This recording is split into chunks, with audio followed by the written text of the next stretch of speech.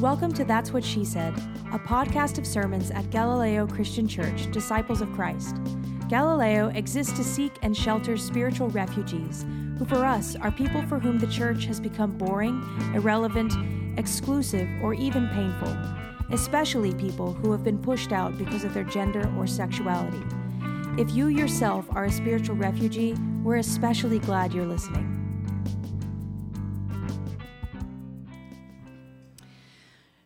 As Steph said earlier, during this worship series, One Hell of a Week, we're working our way slowly through the last week of Jesus' life, as told in Mark's gospel.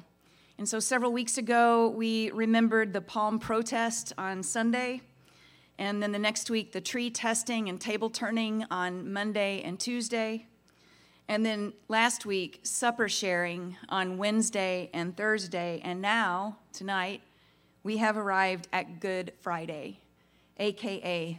worst Friday ever. I want to invite you to keep shading in that paper with your pencil if you like, or if you want to engage the reading a little more tonight, you can use it to make tally marks on the page whenever you hear different characters introduced into the story. Think about it like this. If you were trying to stage this reading with all the people that are mentioned in Mark chapter 15, how many would it take? And I invite you to join with me in the reading as a kind of Greek chorus, again, to the narrative as it goes along. This is from Mark chapter 15. As soon as it was morning, the chief priests held a consultation with the elders and scribes and the whole council. They bound Jesus, led him away, and handed him over to Pilate. Pilate asked him, "Are you the king of the Jews?" He answered him, "You say so." You say so. Then the chief priests accused him of many things.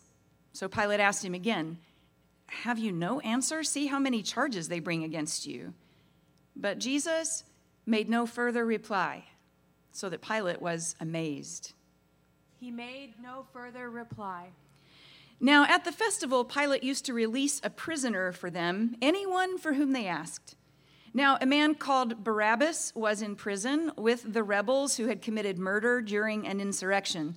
So the crowd came and began to ask Pilate to do for them according to his custom. Then he answered them, "Do you want me to release for you the king of the Jews?" For he realized that it was out of jealousy that the chief priests had handed him over. But the chief priests stirred up the crowd to have him release Barabbas for them instead. Pilate spoke to them again. "Then what do you wish me to do with the man you call the king of the Jews?" They shouted back, "Crucify him." Crucify him. Pilate asked them, "Why? What evil has he done?" But they shouted all the more, "Crucify him." Crucify him. So Pilate, wishing to satisfy the crowd, released Barabbas for them. And after flogging Jesus, he handed him over to be crucified. Then the soldiers led him into the courtyard of the palace, that is, the governor's headquarters. And they called together the whole cohort. And they clothed him in a purple cloak, and after twisting some thorns into a crown, they put it on him, and they began saluting him. "Hail, King of the Jews!" They struck his head with a reed. They spat upon him and knelt down in homage to him. After mocking him, they stripped him of the purple cloak and put his own clothes on him, and then they led him out to crucify him. They led him out to crucify him. They compelled a passerby who was coming in from the country to carry his cross. It was Simon of Cyrene, the father of Alexander and Rufus. Then they brought Jesus to the place called Golgotha, which means the place of a skull. And they offered him wine mixed with myrrh, but he didn't take it. And they crucified him. And they crucified him. And they crucified him and divided his clothes among them, casting lots to decide what each should take.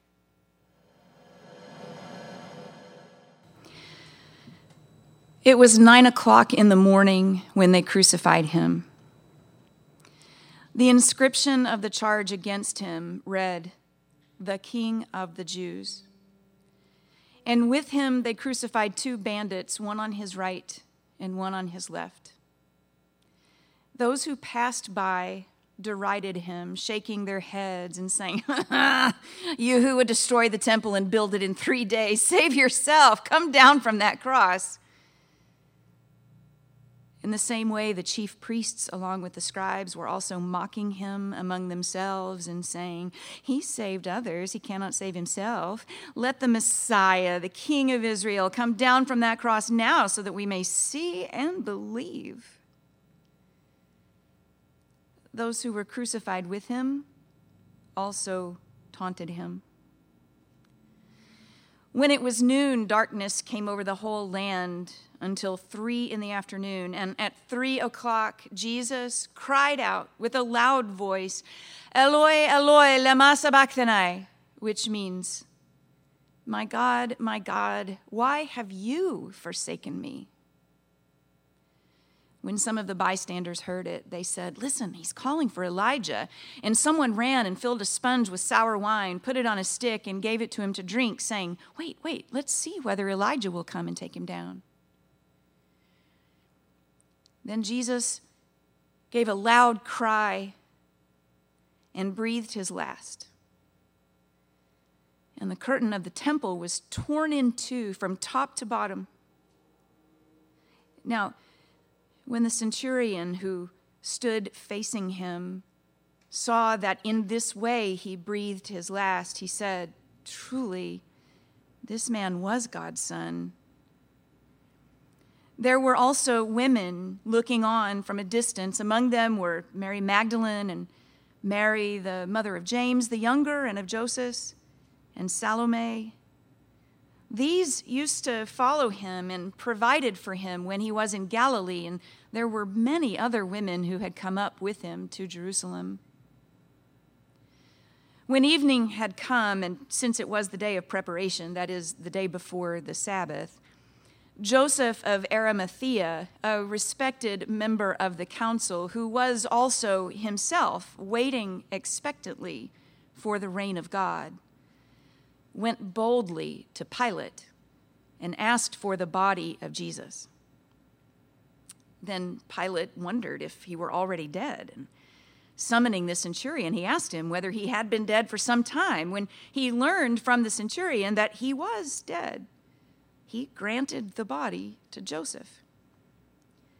So Joseph bought a linen cloth, and taking down the body, wrapped it in the linen cloth and laid it in a tomb that had been hewn out of the rock. He then rolled a stone against the door of the tomb. Mary Magdalene and Mary, the mother of Joseph, saw where the body was laid. This is the word of God for the people of God. Thanks be to God. I am tempted to fly away in my imagination back to the night between Christmas Eve and Christmas Day, back to the laboring mother and her attentive spouse.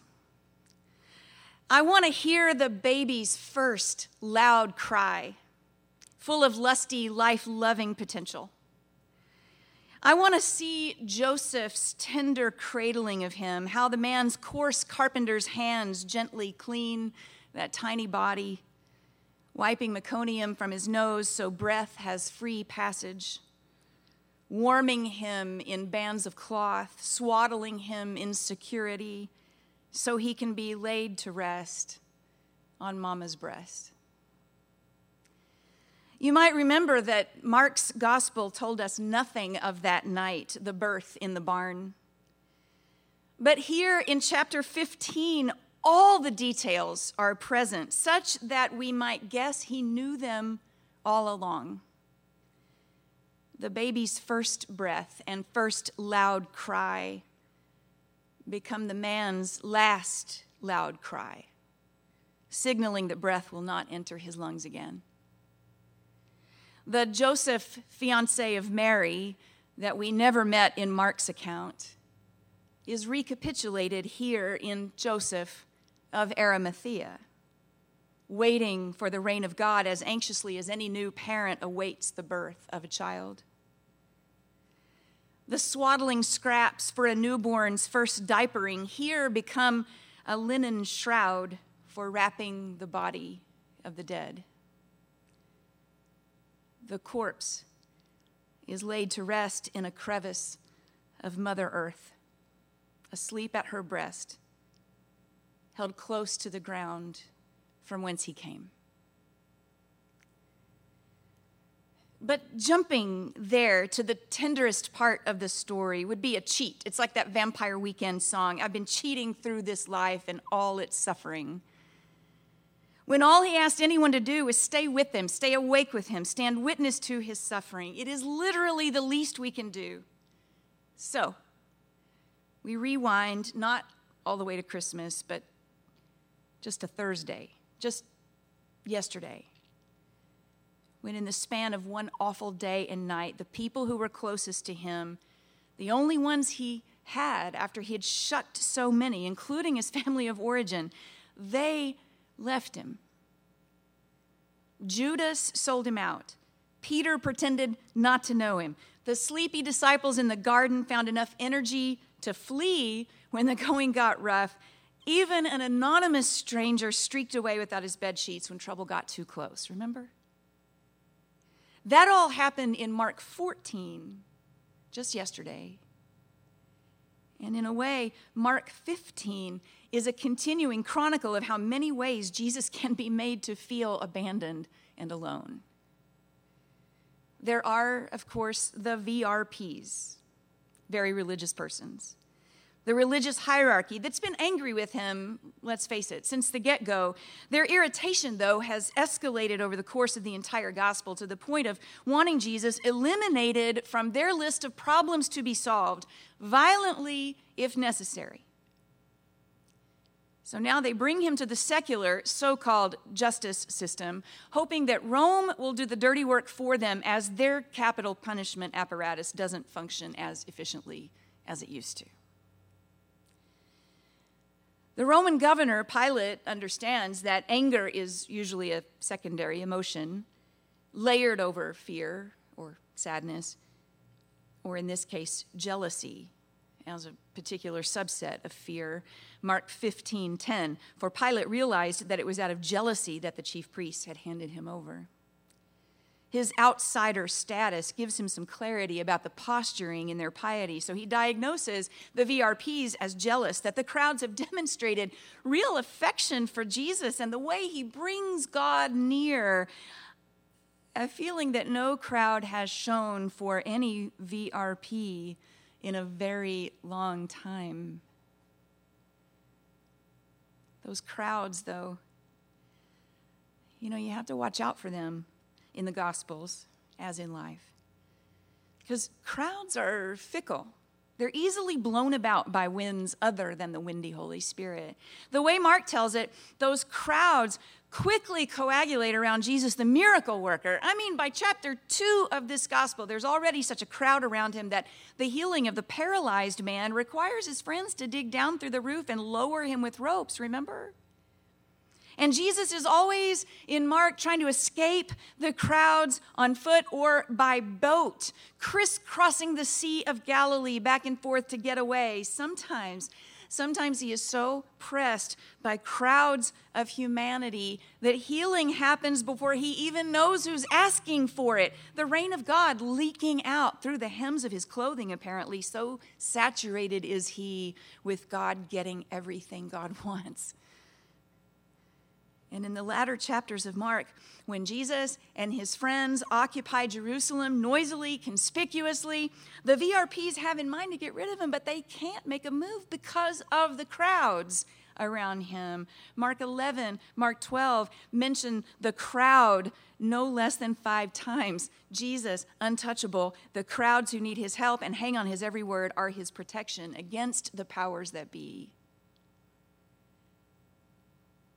And those same crowds, when they sense that the tide is turning, that their good shepherd just might be a lamb for the slaughter, Well, they embody humans' worst impulse to cut and run. They are Judas and Peter and all the rest of Jesus' friends, multiplied scores, hundreds of times.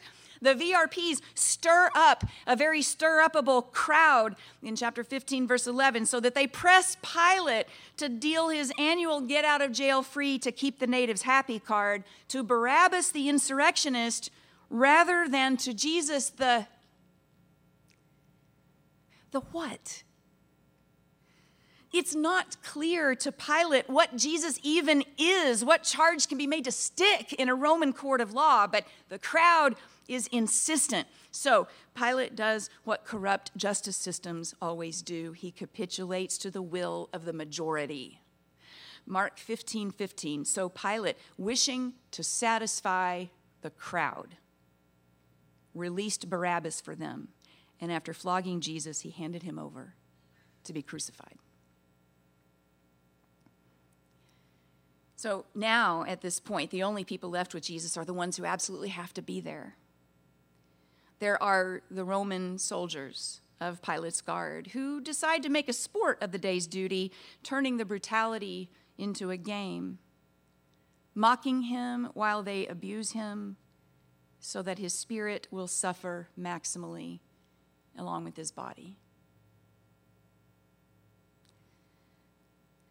There's a scene in Colson Whitehead's novel, Underground Railroad, where the black protagonist, an enslaved person on the run from white slave hunters, is hiding in a white abolitionist attic.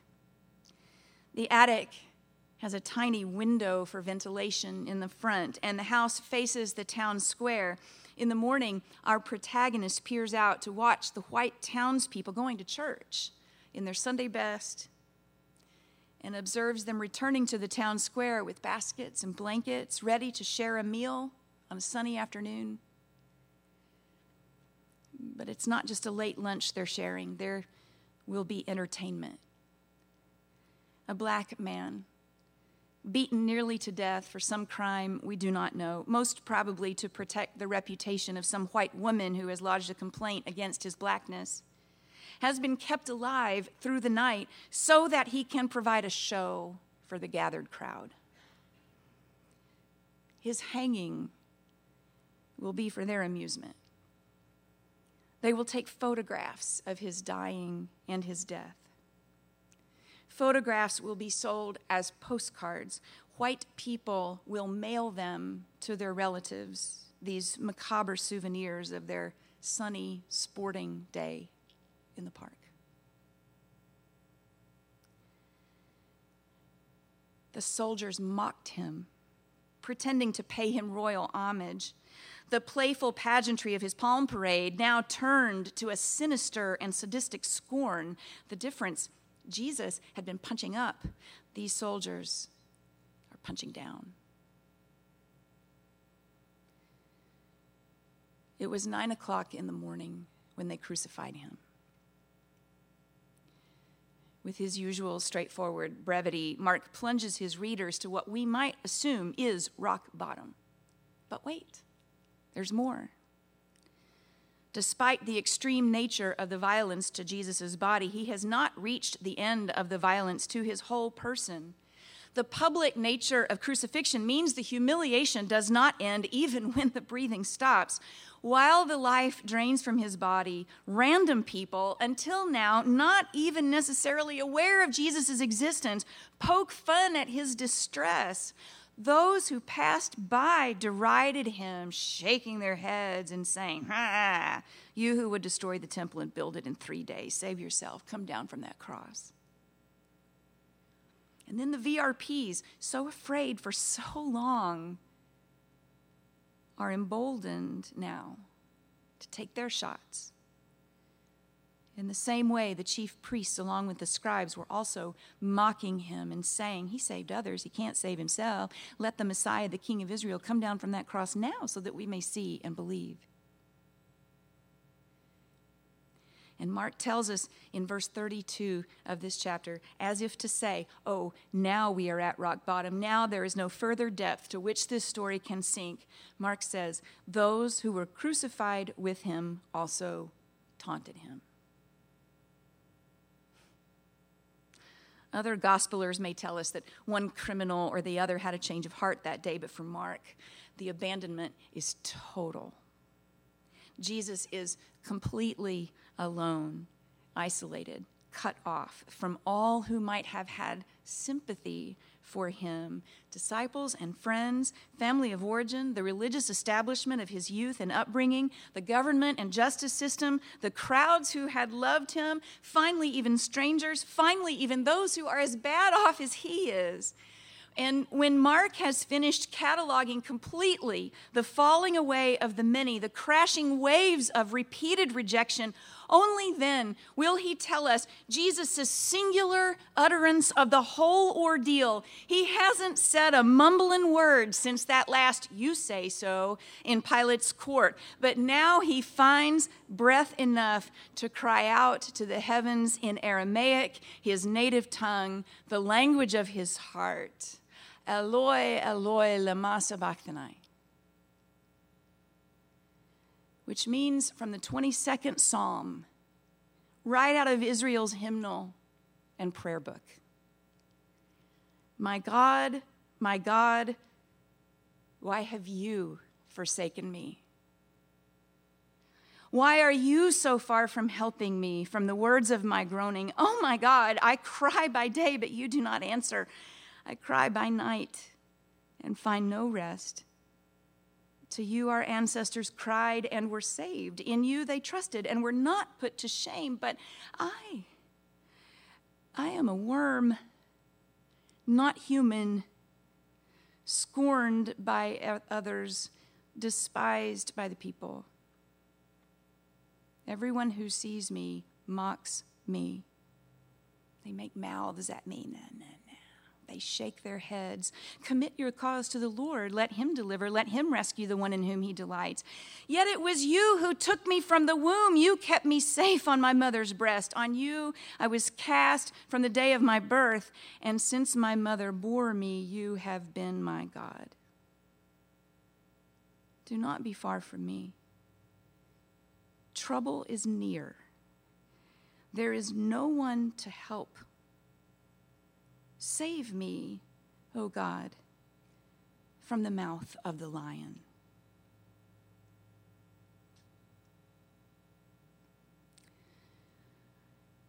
It is a thing that Jesus had to learn, for the sake of his full humanity. That when every human being you can think of has left you, abandoned you, has judged and rejected you, has betrayed and denied you, has left you to suffer alone, maybe even enjoying your misery because it reminds them how good they've got it, how it sucks to be you. When that happens, and when you are finally lying, battered and broken, at rock fucking bottom, all by your ever-loving self, that is when it feels like even God has left you. Eloi, Eloi, lama sabachthani.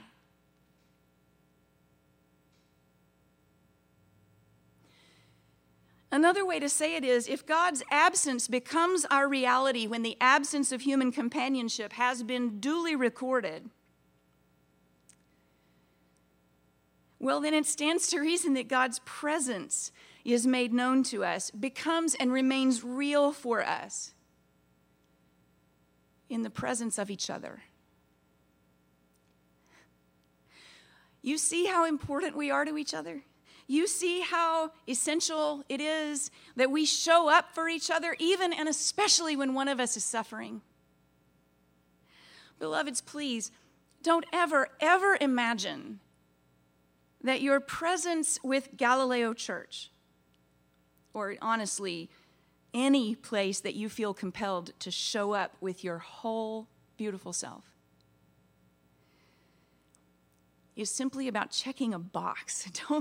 Don't ever imagine that coming to church, whether it's this worship service, online or IRL, or going to G-Craft or Happy Hour or a weekly G group or in that Minecraft server, don't ever imagine that that's about fulfilling a religious obligation or keeping a volatile deity placated or even scratching some private spiritual itch in your own soul. No, our presence here together is a pledge that we have made in the wake of the worst Friday ever. A pledge that in the community of belonging that forms in Jesus' name, nobody suffers alone anymore.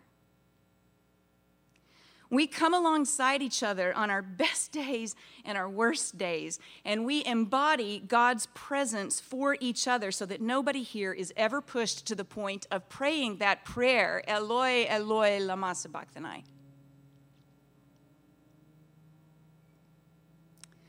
I want to point out also that when Mark has finished the litany of abandonment, when he has followed it through all the way to God's own absence and Jesus' last breath, he still has a few people in his mind's eye that he wants us to see too. There is that centurion, for one, an officer in Rome's army watching over the day's proceedings. He stood facing him, Mark says. And when Jesus breathed his last after that loud cry, the centurion made his confession. Surely, this man was God's son. And then there were the women, Mark says, looking on from a distance. Mary Magdalene, another Mary, Salome, too many more to name, faithful friends, financial supporters, standing back out of the way, watching quietly to see what happens next. What happens next is Joseph. Not Jesus' adoptive father, but expectant nonetheless. The body of Jesus will receive the best care that Joseph can give it on short pre-Sabbath notice. You see, here are three little stories: centurion, women, Joseph. Three little stories of people who in their own way, in their own time, become present for Jesus. Yes, I know, after he's dead, his eyes cannot see them, his heart cannot rejoice in their companionship, but they are here. And Mark seems to be telling us, take a look, learn the lesson, better late than never. Indeed, maybe it is never too late to offer love and loyalty, to offer ourselves for the companionship of another in suffering. You might even say that beyond offering our companionship to each other for this hard life, our presence here is about coming alongside Jesus in his suffering. We are the centurion making our confession after he's already breathed his last. We are the women watching from a distance, not sure how safe it is to come any closer. We are Joseph, tenderly caring for his body. Don't miss the metaphor. The church is the body of Christ. As we wait expectantly for God's reign to break in. Better late than never, Mark says. So here we are. We proclaim his death until he comes. One more thing. What about this? What if you never thought very much about the objectification of women's bodies and the fetishization of Asian women's bodies and Christians' disgust and distress about our own bodies and how these could combine to drive one white Christian man to murder 8 people, 6 of them Asian American women, because misogyny and racism and purity culture, as it turns out, combine into a volatile, murderous poison. It's not too late to learn it, Mark says. The women are dead, yes. The damage has been done, yes, but it is not too late for us. We can let their deaths matter now as we stand facing it. We can learn another lesson of this beautiful world's brokenness. If we won't leave them alone at rock bottom, our companionship there will mean that God has not left them alone. And God's own presence with those who suffer, even unto death, will teach us how that suffering can be redeemed so that this violence is not repeated. It is the only imperative of the gospel tonight. Stay steady, stay present, face it all, even from a distance. Even now when it's all over, don't look away, just stay. And don't let it happen again. Thanks for listening to That's What She Said. This podcast is preached almost always by our lead evangelist, Reverend Dr. Katie Hayes. Galileo Church has 5 missional priorities.